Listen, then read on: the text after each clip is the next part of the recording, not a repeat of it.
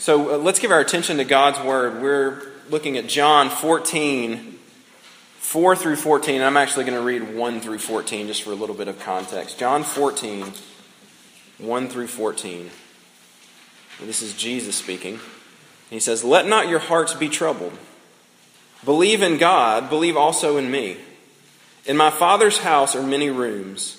If it were not so, would I have told you that I go to prepare a place for you? And if I go and prepare a place for you, I will come again and will take you to myself, that where I am, you may be also. And you know the way to where I am going." Thomas said to him, "Lord, we do not know where you are going. How can we know the way?" Jesus said to him, "I am the way, and the truth, and the life. No one comes to the Father except through me. If you had known me, you would have known my Father also. From now on you do know him and have seen him." Philip said to him, "Lord, show us the Father, and it is enough for us."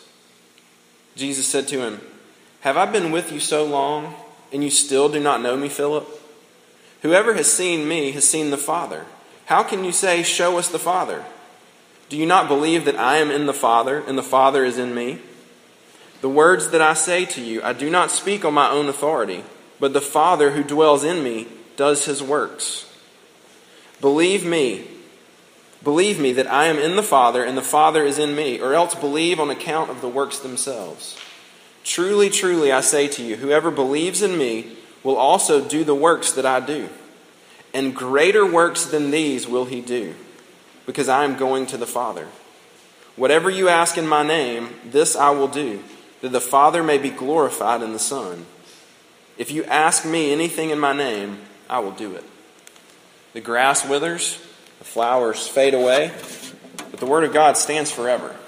Let's pray before we consider it further tonight. Heavenly Father, these are your words that you have for us.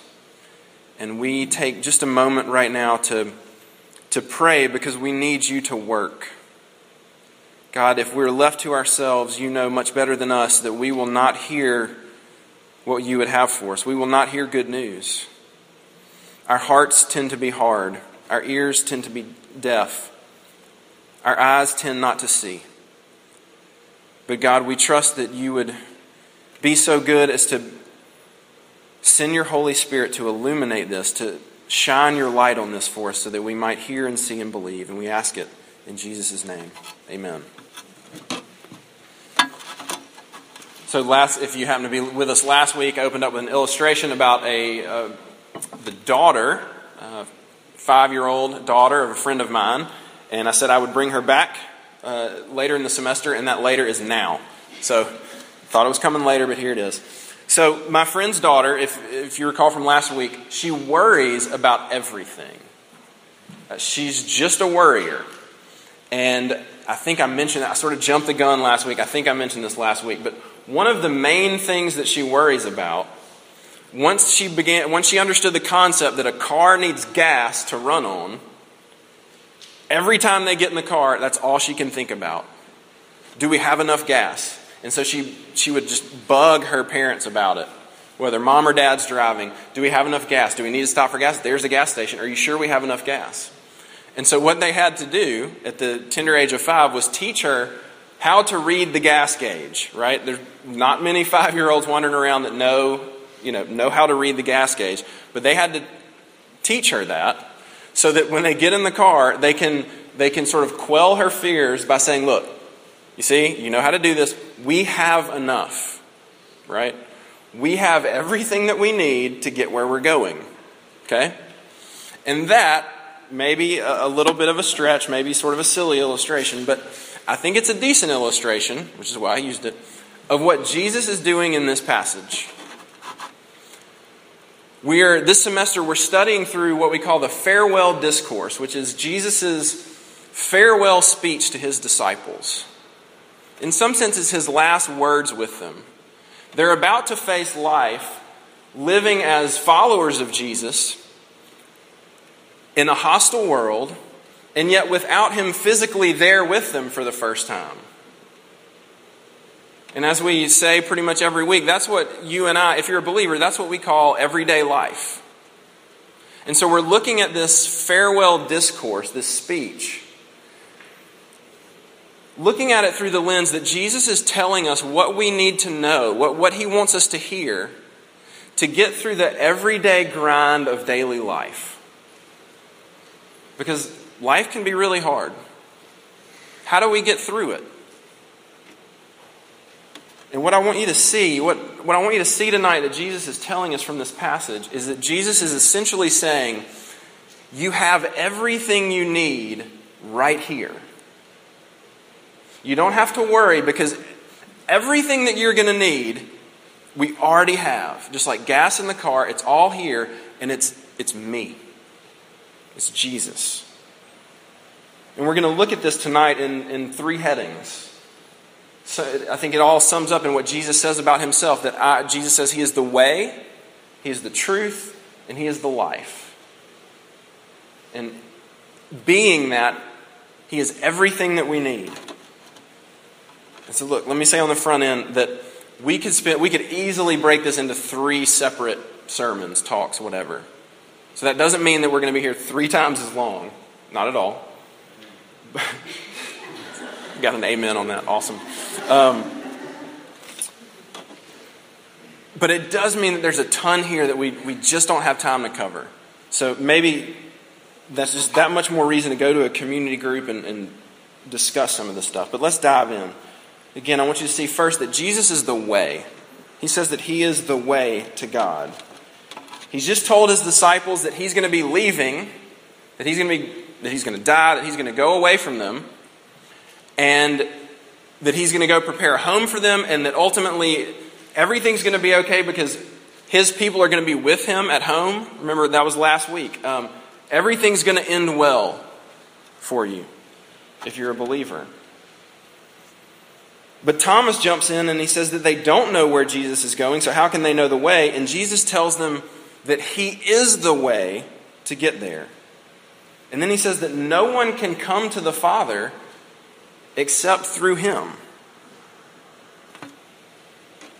So what does he mean?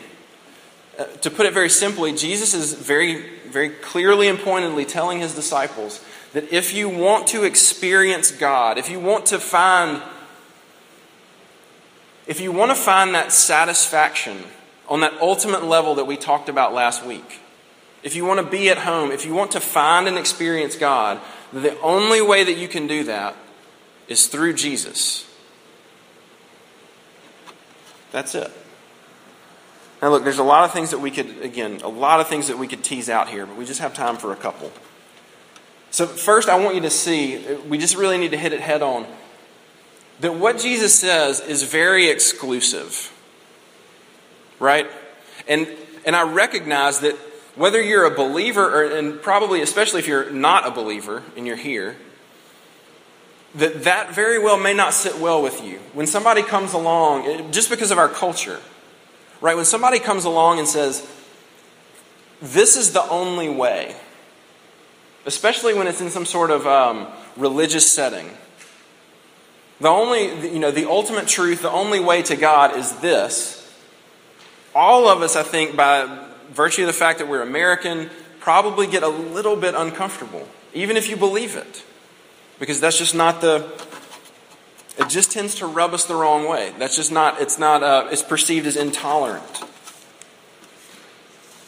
But we don't like exclusivity. We like inclusivity. But I want you to see that we have to acknowledge that is what Jesus is saying. That there is just one way to experience God, to find God, to have a relationship with him, and Jesus says it's through him. And look, I want to spend time doing some apologetics and talking about how that really does make sense, but we just don't have time. But I guess suffice it to say this. If you're here and that really rubs you the wrong way, if you're skeptical of those things, again, I'm glad you're here and I think this is the place for you. But just for a few minutes, could I just get you to sort of metaphorically and literally put the gun down for just a minute? Okay? And as opposed to seeing that as something, as an arrogant statement, for Jesus to say, I am the only way, and maybe for a Christian to say there is only one way, as opposed to seeing that as arrogant, just for a minute, could you begin to evaluate that it just might be actually loving and compassionate for Jesus to say that? Because if it's true, just maybe, if it does happen to be true that Jesus really is the only way to God, then I want to suggest to you that this is actually a very loving and compassionate thing for him to tell us. Even though we tend not to like it. All right, secondly, I want you to see why Jesus is so exclusive in his claim. That he is the only other way. That no other religion, no other world and life view is adequate. The reason that he's so exclusive, that he says, look, this is the only way that there is. The reason he is exclusive is so that he can be completely inclusive as to who it applies to. Does that make sense? In other words, Jesus is saying, look, this is the only way to God. It's through me. And that's very narrow. And we don't like that.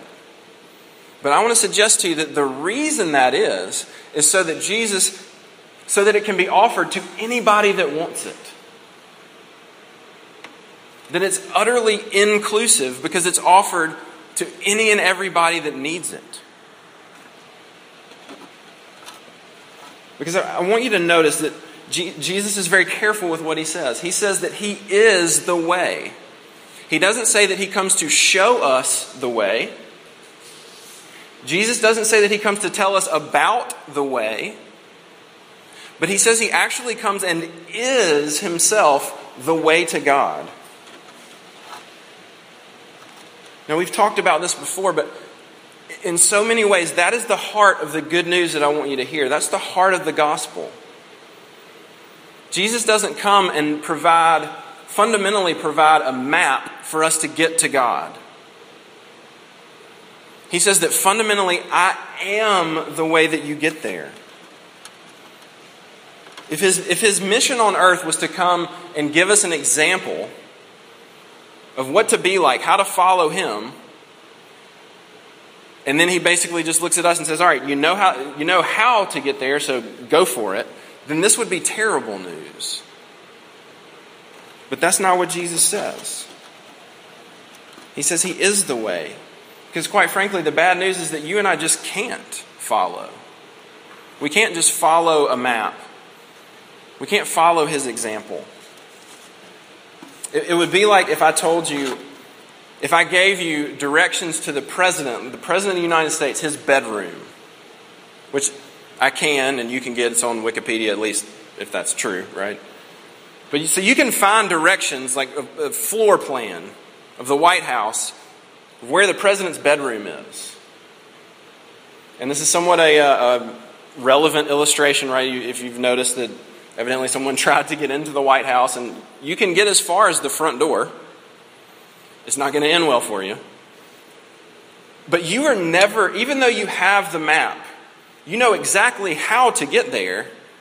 Are you ever going to make it to the president's bedroom? Of course not. And why not?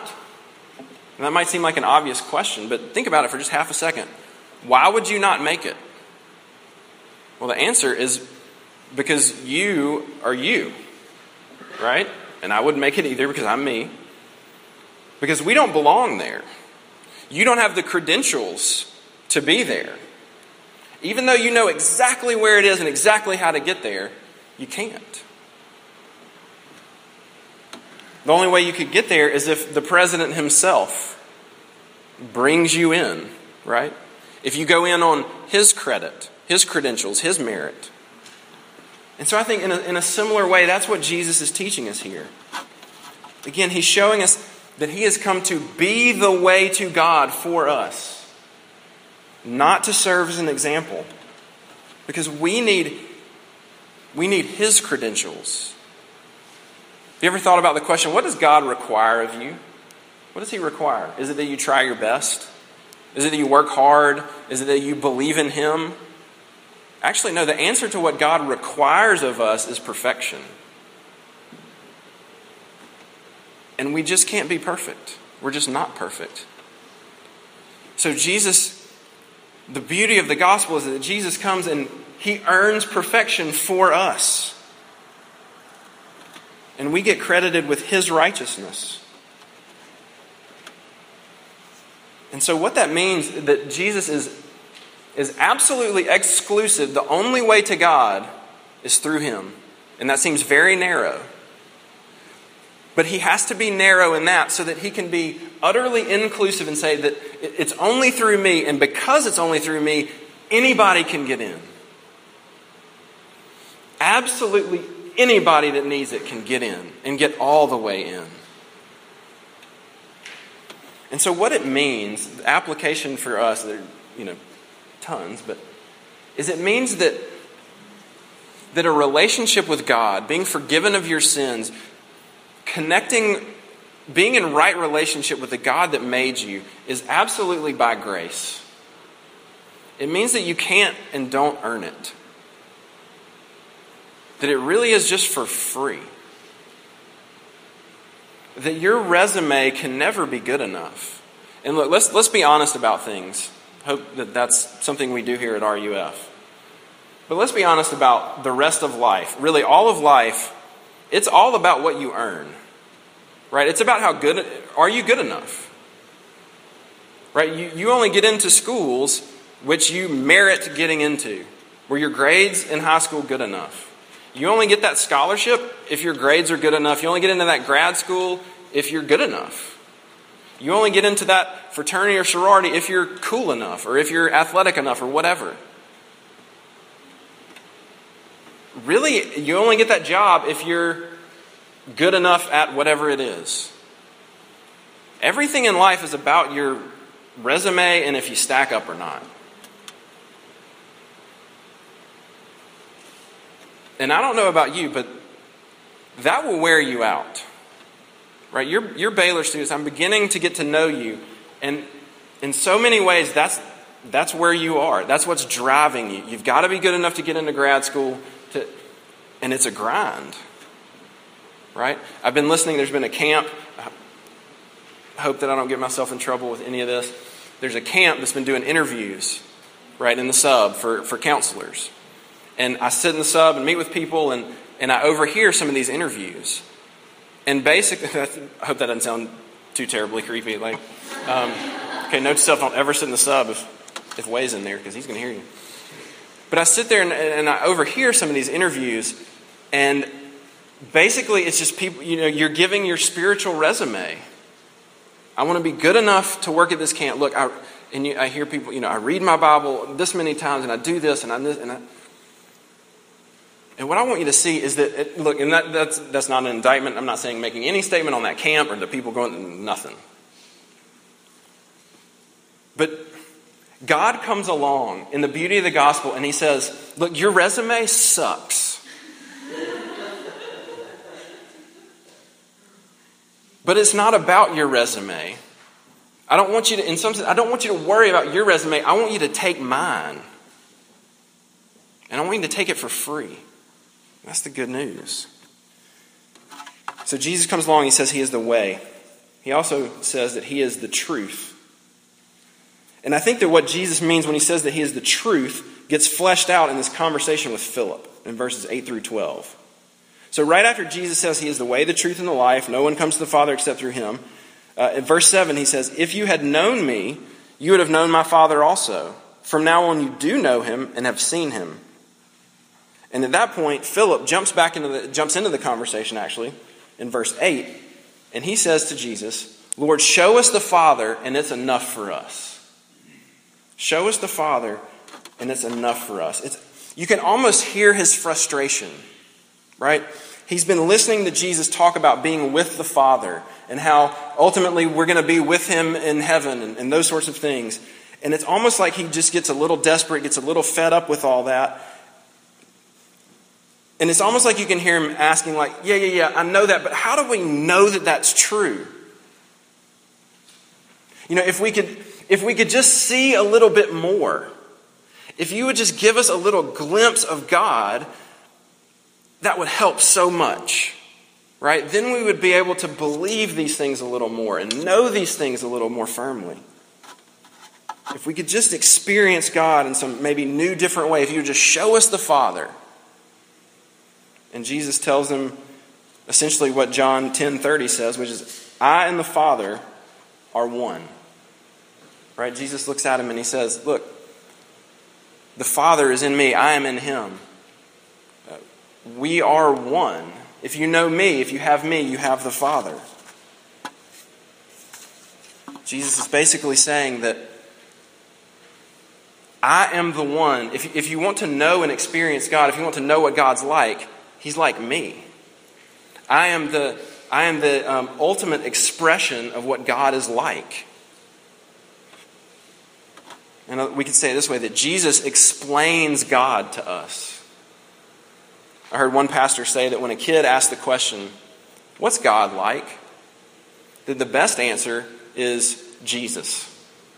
God is like Jesus. And that's exactly what Jesus is showing his disciples and us here. That he is the ultimate truth of God. And so if you want to know God and experience him, if you want to find true and ultimate satisfaction, then you have to know where to look. And Jesus is telling us, you don't have to look any further than me. I listened to a This American Life episode. Anybody familiar with that podcast, radio show, This American Life? No? Am I that out of touch? Okay. It's really good. It's normally one of the top few podcasts on iTunes, so get with it. All right, so from one of the episodes called Self-Improvement Kick, it was about a guy named Daryl Watson. Okay? And Daryl had been a devout Christian basically his whole life, but he had left the church and he was searching. He basically said, I just don't know about all this stuff. I really want to find true meaning. And so he just, punts on the church, wants to find purpose in life. And so I wrote this quote down. He wanted to, quote, to feel a connection to God, a clear, unshakable answer. So he threw his career aside. He left New York and he tried all the classics. Here it is. Silent meditation and fasting for 40 days, a trip to Peru to study under a shaman, a holy trip to Jerusalem. And he did this for a year and nothing helped. And then the whole story is about how he came across this lady called the Peace Pilgrim, who had years ago sort of been in the similar situation, and she decided what she's going to do is walk across America. And so for 28 years, she just walked. She lived off what people gave her. She just walked. 28 years. And he read interviews about her and how she had found God doing that and purpose in life and all this sort of stuff. And he said, that's it. And so he sold everything he had. He got rid of his credit cards, his driver's license, the whole bit. And he just starts walking. And he made it 3 days. And he said it was the worst 3 days of his life. And he said, where is his quote? The piece summed up with these words, which landed him in the same messy place so many of us are in, not having any answers. So we just ignore the questions and we get on with our lives. And that's exactly what I think Jesus is getting at when he says that he is the truth, right? That you and I are built to experience God, to experience life in him, which we're going to talk about in just a second. And the answer of where we find that, Jesus is saying, is me. Right? You find it in him. It's like if Jesus could sort of speak directly to Daryl Watson, right? That you're not looking in the right places. If you want to find God, you're looking in the wrong places in what he called the classics, right? Like trip to Jerusalem and all those sorts of things. Like that's not it. Jesus is saying all you need to experience God is me. So what does that mean for us? How do you and I, because you very well might be saying, well, yeah, neat for those disciples, right? Jesus is right there, but thought that's the whole theme of the series. Jesus is not here. So where do you and I experience Jesus, right? We have the Word, right? Jesus said he was the Word incarnate. We have the Word. We have the written Word, right? You have Jesus revealing himself to you right here in your lap. We have his Word in the Bible. So if you find yourself as a non-believer, if you're here and you think, yeah, I don't know about all this Jesus stuff, but you do want to connect with God, you want to find meaning and purpose in life, then I want you to see that Jesus is saying, well, at least look in the right place. And that place is the Scriptures. And that place is the church, by extension. And so again, hopefully you find that here at RUF. But if you're a believer, and you find yourself thinking, why doesn't God give me some sort of experience where I could hang on to a little bit more and know that these things are real? Exactly like Philip's saying, why can't I see God? Right? Have you ever thought, if I could see God part the Red Sea, if I'd have been there that day, I would never doubt again. I mean, if you see the ocean open up and 1 million people walk through it safely, and then other people try to and it goes back, don't you think, if I saw that, man, I'm good to go. I'm not going to doubt anymore. Well, what happened to those people, right? They all doubted. That if you could see one of Jesus' miracles, right, I would never doubt again. That this is saying to us, look in the right place, and that right place is the Word of God. Right? That's great news. That you don't have to look any further than Jesus. Go home, we don't have time to talk about it, but look at Luke 16, the rich man and Lazarus. It says, if they do not hear Moses and the prophets, neither will they be convinced if someone should rise from the dead. Yeah, we don't have time. Sorry. I'd love to talk more about it, but we just don't have time. So Jesus says he is the way. Jesus says he is the truth. Thirdly and finally, let's end with this, that Jesus says he is the life. And I think we see that played out in verses 12 through 14. I think that's Jesus is telling us a little bit about there what he means when he says he is the life. He shows us that everything that we need to experience life, to have life and live it to the fullness, we have because of him. And he shows us what that looks like. And certainly that's what we're all looking for, right? We all want to truly live. Right? You don't want to just make it through the day. Right? You don't want to just make it to Tuesday and you get up and you do that and you just make it to Wednesday. We all want to find life and live it to the fullest. Right? We all want to matter. We all want our lives to count for something. And I think that's exactly what Jesus is showing us. That if you want that, you don't have to look any further than him. 3 things real quick. Jesus says life will look like for those that follow him. Jesus says that we will do the works of Jesus. And in fact, we'll do even greater works than Jesus. All right, so what in the world does that mean? So think about what Jesus did. He raised people from the dead. He healed people by touching them, by just speaking it. He fed 5,000 people, more than 5,000 people, miraculously. He did all sorts of unbelievable things, right? He walked on water. And God is saying here, Jesus is saying, you will do greater things than me. So what does he mean? Does he mean that, because look around and you haven't seen anybody doing these miracles? Well, so how do we understand that? Well, it can't be that he's saying that we will do qualitatively greater things than Jesus. Right? That you'll feed 15,000 people. But I think what he's saying here is that if you're a believer, if you follow Jesus, then you will be a part of something. You will do quantitatively greater things than Jesus. Because if you think about it, Jesus' ministry was very local, right? He had 12 followers. He had 12 disciples. He ministered in, geographically, think about the region he ministered in. It's very, very small. But it's just a few, Peter's first sermon, right? 3,000 people get converted. Just a few decades, the message of Jesus spreads across the whole known world. Jesus never made it to Waco, Texas, right? He never came to this hemisphere. And yet, his kingdom has advanced in incredible ways, right? So you see that it's evidence of what he promises right here. That his followers are going to go on to do greater things even than he did. And so how do we apply that? What I want you to see is that if you're a follower of Jesus, then your life is a part of that story. Your life and everything that you do is a part of changing the world. Certainly that has to sound at least a little bit exciting, right? Because it's so easy to go through life and look at it's class, right?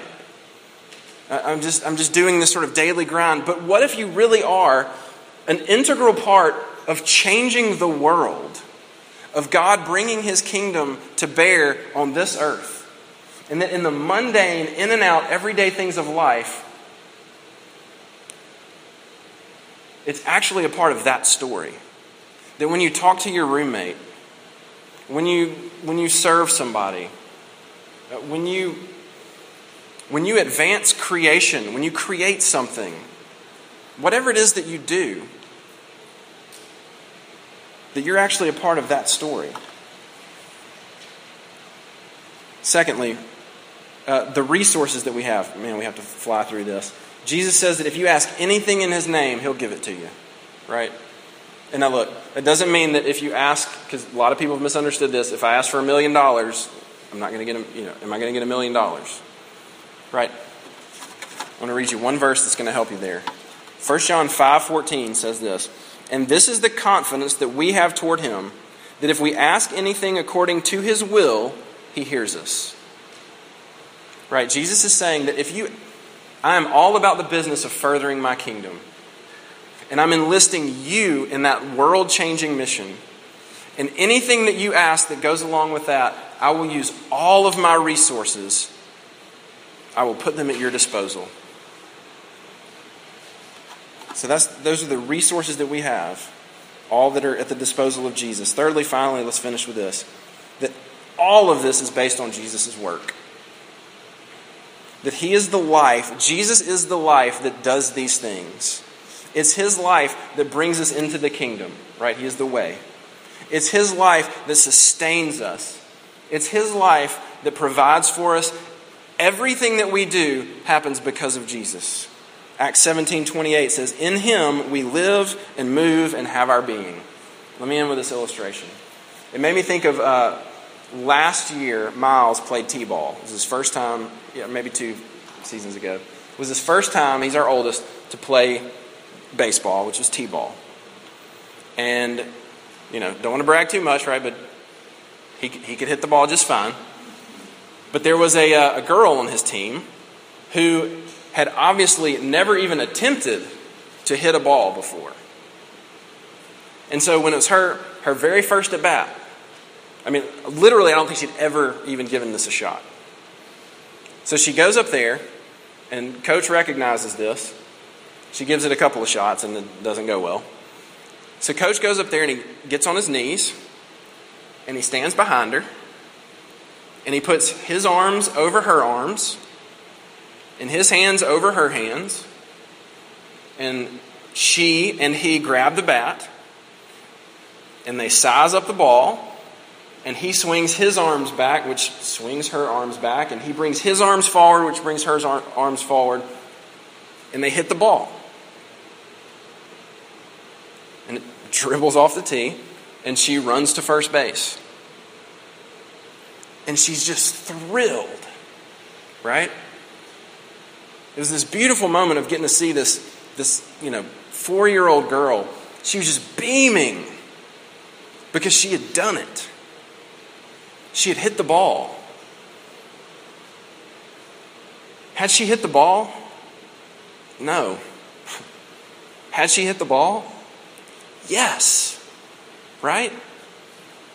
Why? Only because someone else came and she did it through with someone else. And what I want you to see, and I want to end with, is that's exactly what Jesus is telling us. I think that's a decent picture of everything about the Christian life, really. That we stand in Him. That's Paul's whole theology, right? We stand in Christ. We get to get in because of Him. We get to live and move and have our being in Him. And we get it absolutely for free. And that's the good news. And that's what's offered to you tonight. And I hope you take it. Let me pray for us. Lord Jesus, thank you for that this is true. That you are the way, the truth, and the life. We pray that the truth of that would sink in on our hearts more and more. And we ask that, Jesus, in your name. Amen.